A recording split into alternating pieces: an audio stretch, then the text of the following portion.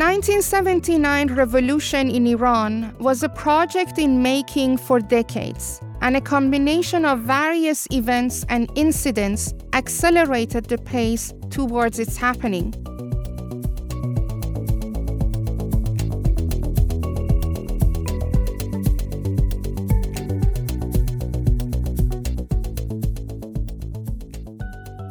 Hello, this is Somaya Dehban, a devoted Dutchified Iranian whose life is quite interwoven with politics.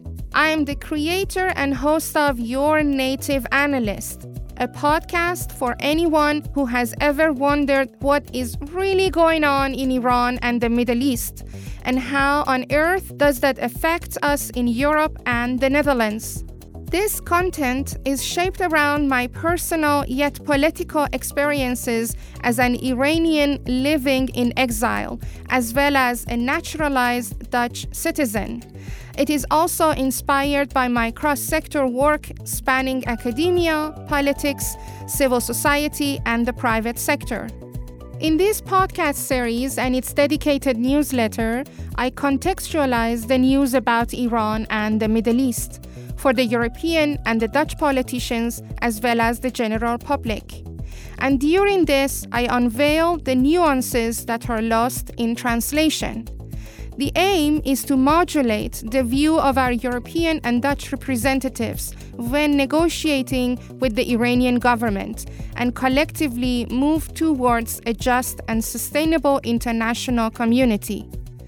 Join me every second Tuesday of the month to hear about the reality of life in that part of the world. Now let's unveil this episode of Your Native Analyst.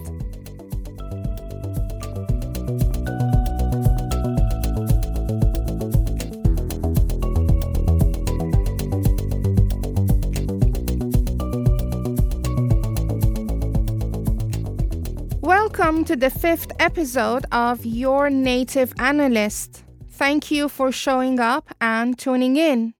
How is the second month of 2022 been treating you thus far? Time is flying for me, and already in the first 6 weeks of the new year, so many things have changed. I have started a new project, and a few articles of mine are published on different platforms, and the feedback I received for my thematic newsletters have been quite positive. So I'm quite grateful for what this year has already brought me.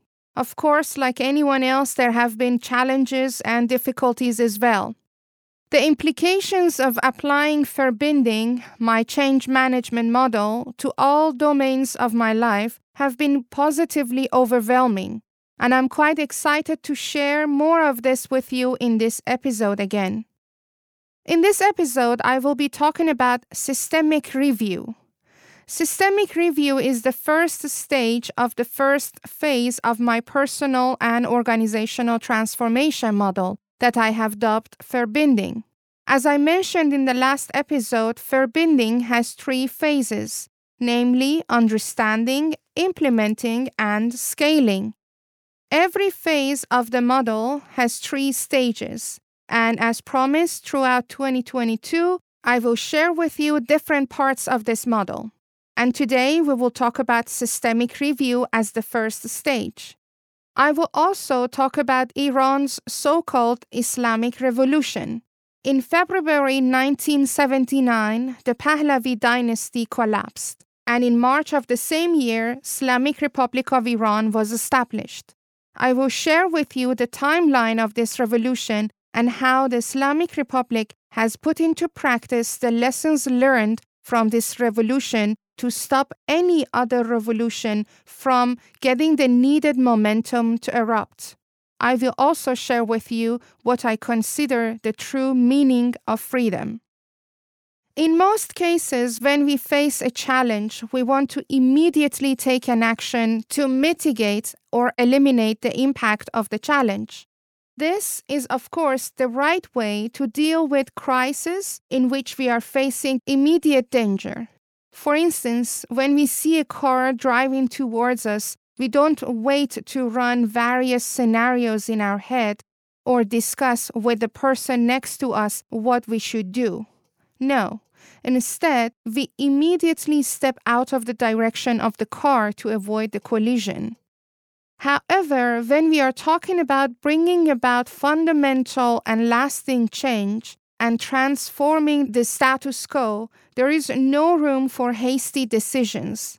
We do not want to replace one challenge with another one.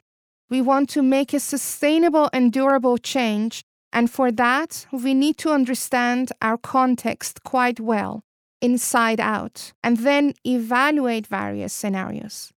In the context of the Islamic Revolution in Iran, many people who participated in the protests at the time knew what they did not want. However, based on their own confessions, they did not know what they actually wanted instead. And that was the gap in the revolution from which one specific group took a great advantage and dominated the outcome of the revolution. In this episode, I share with you how I believe we can achieve a sustainable and durable change by moving beyond doing things according to a system or method, and instead embracing the relation between our actions and an entire system, and understand how our actions affect an entire system. With this introduction, let's get started with the first segment of this episode.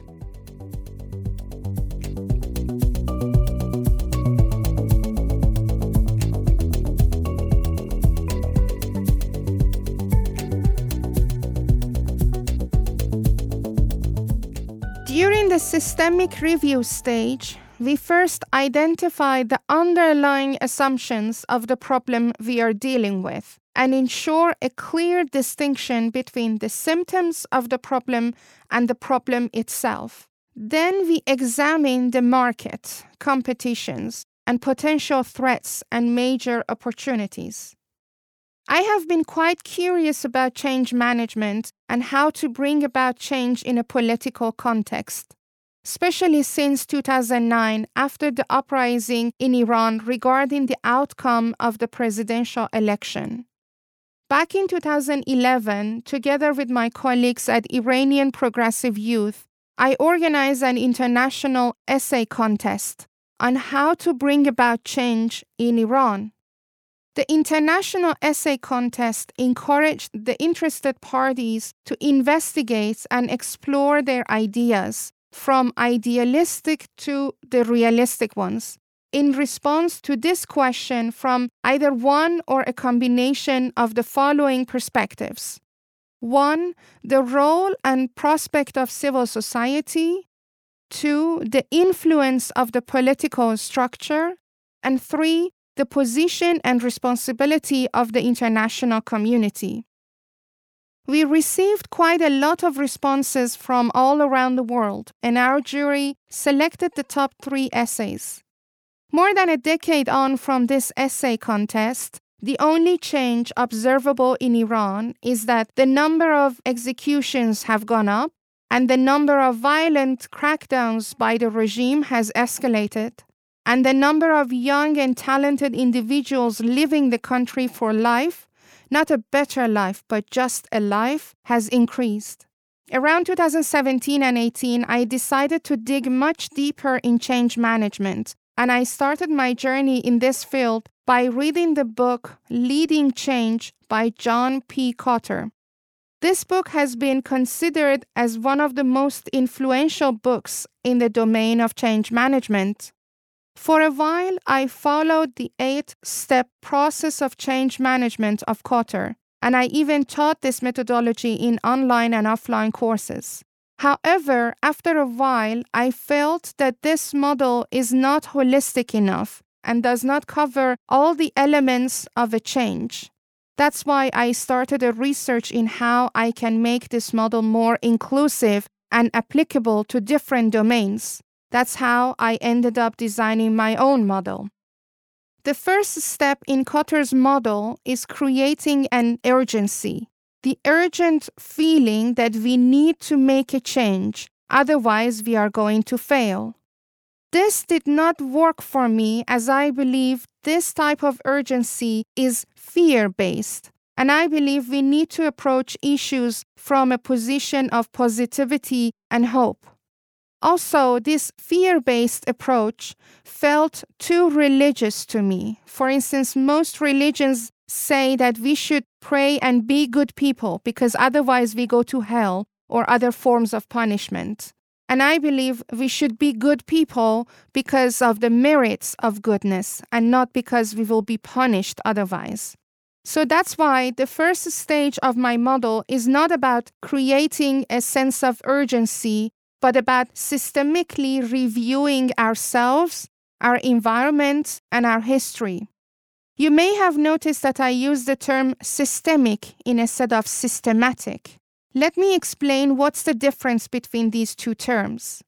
Systemic is perceived as a more modern version of systematic, but there is also a fundamental difference in my opinion. Systematic is bound to system and order, and it implies that our actions follow the orders that the system has put in place. It is hence systematic. Systemic, however, is looking at a system from a detached position and analyze how our actions are related to the system and how the system affects our actions and the other way around. Therefore, I have chosen the term systemic review for the first stage of change management model. During this stage, as mentioned earlier, we dig into our assumptions. We explore the underlying conditions which makes us make certain decisions or take certain actions. We also dig into the problem at hand. Are we addressing symptoms of the problem or the problem itself? Then we move to a bird's-eye view and look at our environment and our history, our background. How is this problem situated in our environment, and how the events in the past has influenced it? What are the other challenges that are linked to this problem, and what opportunities it provides us if we address it at this moment? With this introduction to systemic review, let's get into the background of 1979 Islamic Revolution and how change was brought about to Iran then.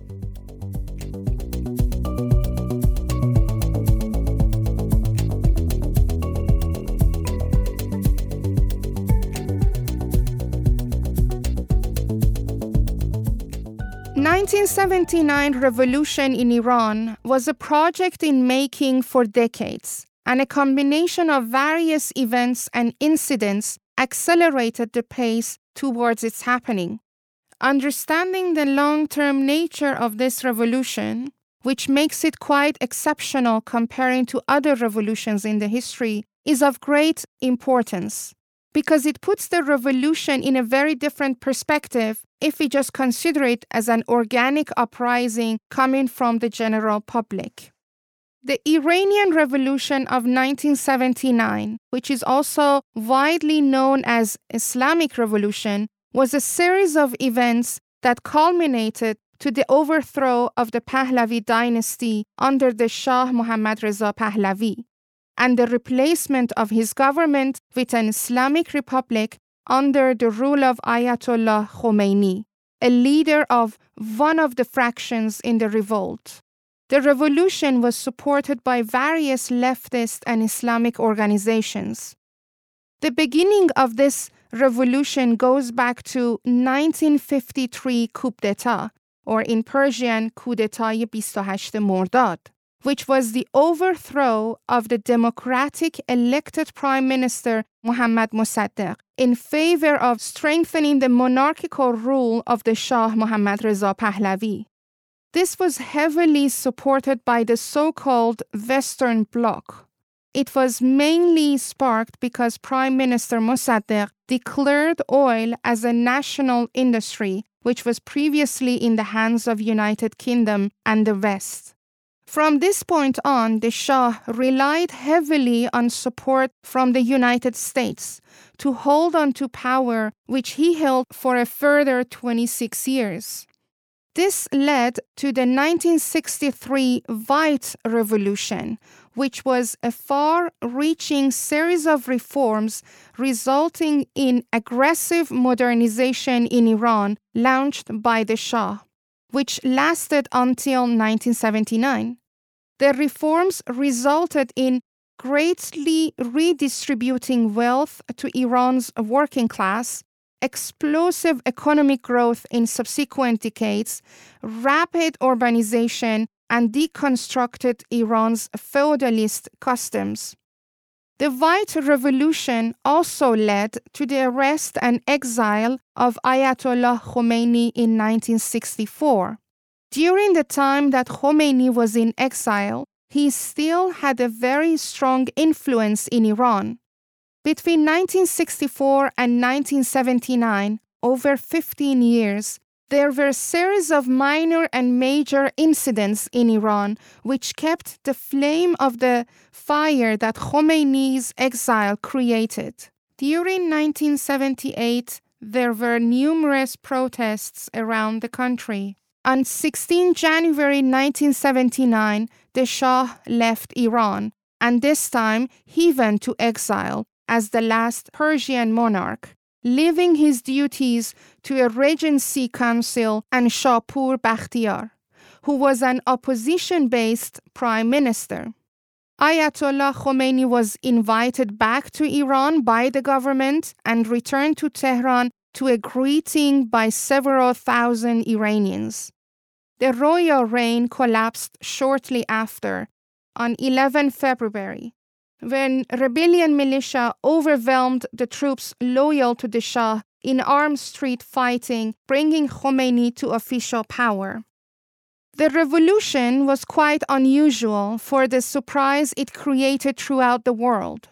It lacked many of the customary causes for revolution, such as defeat in war, a financial crisis, peasant rebellion, or disgruntled military. The revolution also occurred in a nation that was experiencing relative prosperity and produced profound change at a great speed, and resulted in the exile of many Iranians and replaced a pro-Western absolute monarchy with an anti-Western theocracy based on the concept of velayat faqih, which means a guardianship of the Islamic jurist. In addition to these, the revolution sought a region-wide Shia revival and an uprooting of the existing dominant Arab-Sunni hegemony in the Middle East. Understanding this historical background of Islamic revolution and how it took at least 3 decades to come to fruition is of great importance. An astonishing element of this revolution is how Khomeini kept his influence on Iran, even at the time that he was on exile for 15 years, without having access to any technologies. Khomeini's message was being passed on to people through religious groups and Friday imams at the community level. The lesson learned from the revolution that Islamic Republic has very well put into practice is to control people at the community level. In the previous episode, I explained how IRGC, Islamic Revolutionary Guard Corps, benefited economically from the sanctions being lifted in 2015 after the Iran deal. IRGC has also established a very strong social arm within the country through community-based organizations. Moreover, Islamic Republic has eliminated any other non-governmental organization that had a following at the community level throughout the country. One of the main examples that can be mentioned here is the dissolving of a grassroots organization called Imam Ali, which brought food supplies for the poor around the country. The founders of these organizations were arrested and imprisoned last year.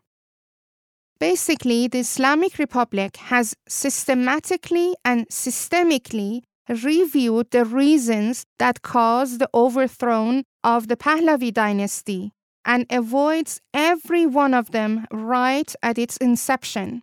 The Islamic Republic has eradicated the middle class in Iran So the population is simply divided into super rich, who needs the support of the regime to stay rich, or super poor, who needs to keep quiet to have something to stay alive.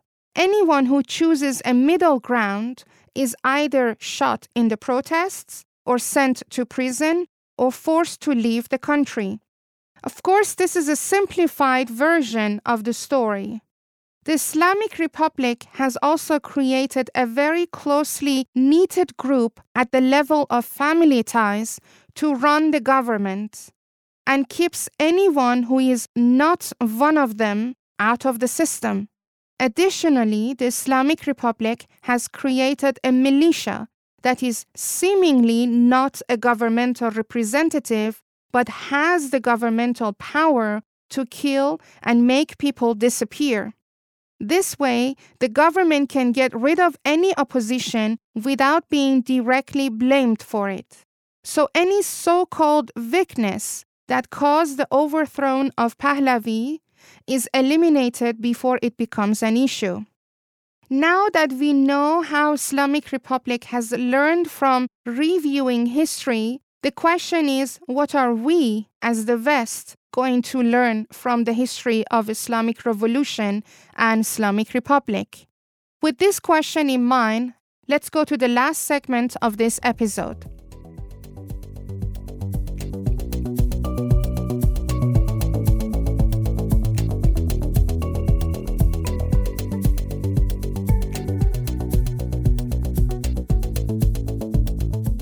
In this episode, we discussed systemic review, the first stage of the first phase of my personal and organizational transformation model, which has 3 phases, namely understanding, implementing, and scaling. We discussed why we need to make a distinction between symptoms and causes of our challenges, and how detaching ourselves from a system gives us a higher perspective to understand our relation with the system and our effect on the system. We also talked about the history of Islamic Revolution and how it was fundamentally different from other revolutions around the world. We also discussed how the Islamic Republic is silencing any potential cause for overthrowing the regime right at its inception by having control over the people at the community level. I invite you to review your systems.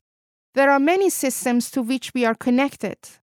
Our ideological systems, our norms and values systems, our family systems, our work systems, and our political and social systems.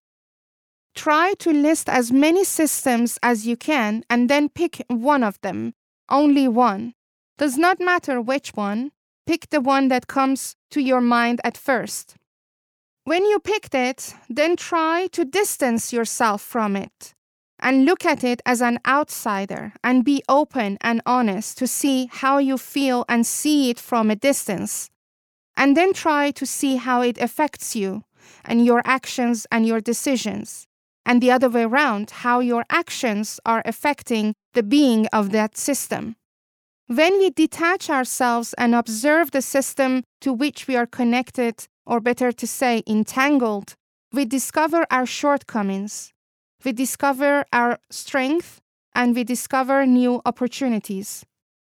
This realization guides us to be grateful for what we have and show gratitude towards our surroundings. This realization also guides us towards truly practicing our personal freedom of choice and act not just based on the order that the system provides us, but act based on understanding the impacts we have on the system and the system has on us. For me, this is the definition of freedom.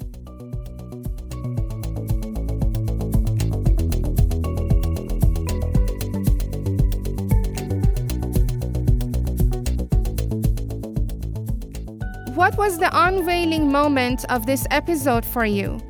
Did you hear about something that impacted your view on the reality of life in that part of the world and how it impacts us on this side of the world? I hope you gained a deeper insight into the complexity of politics and how it affects us regardless of our regions. Want to hear more? Sign up for my thematic newsletters to get notified about each episode and more. You can do this by going to my website, somayedehban.com/newsletters. Until the next unveiling, Bedrood.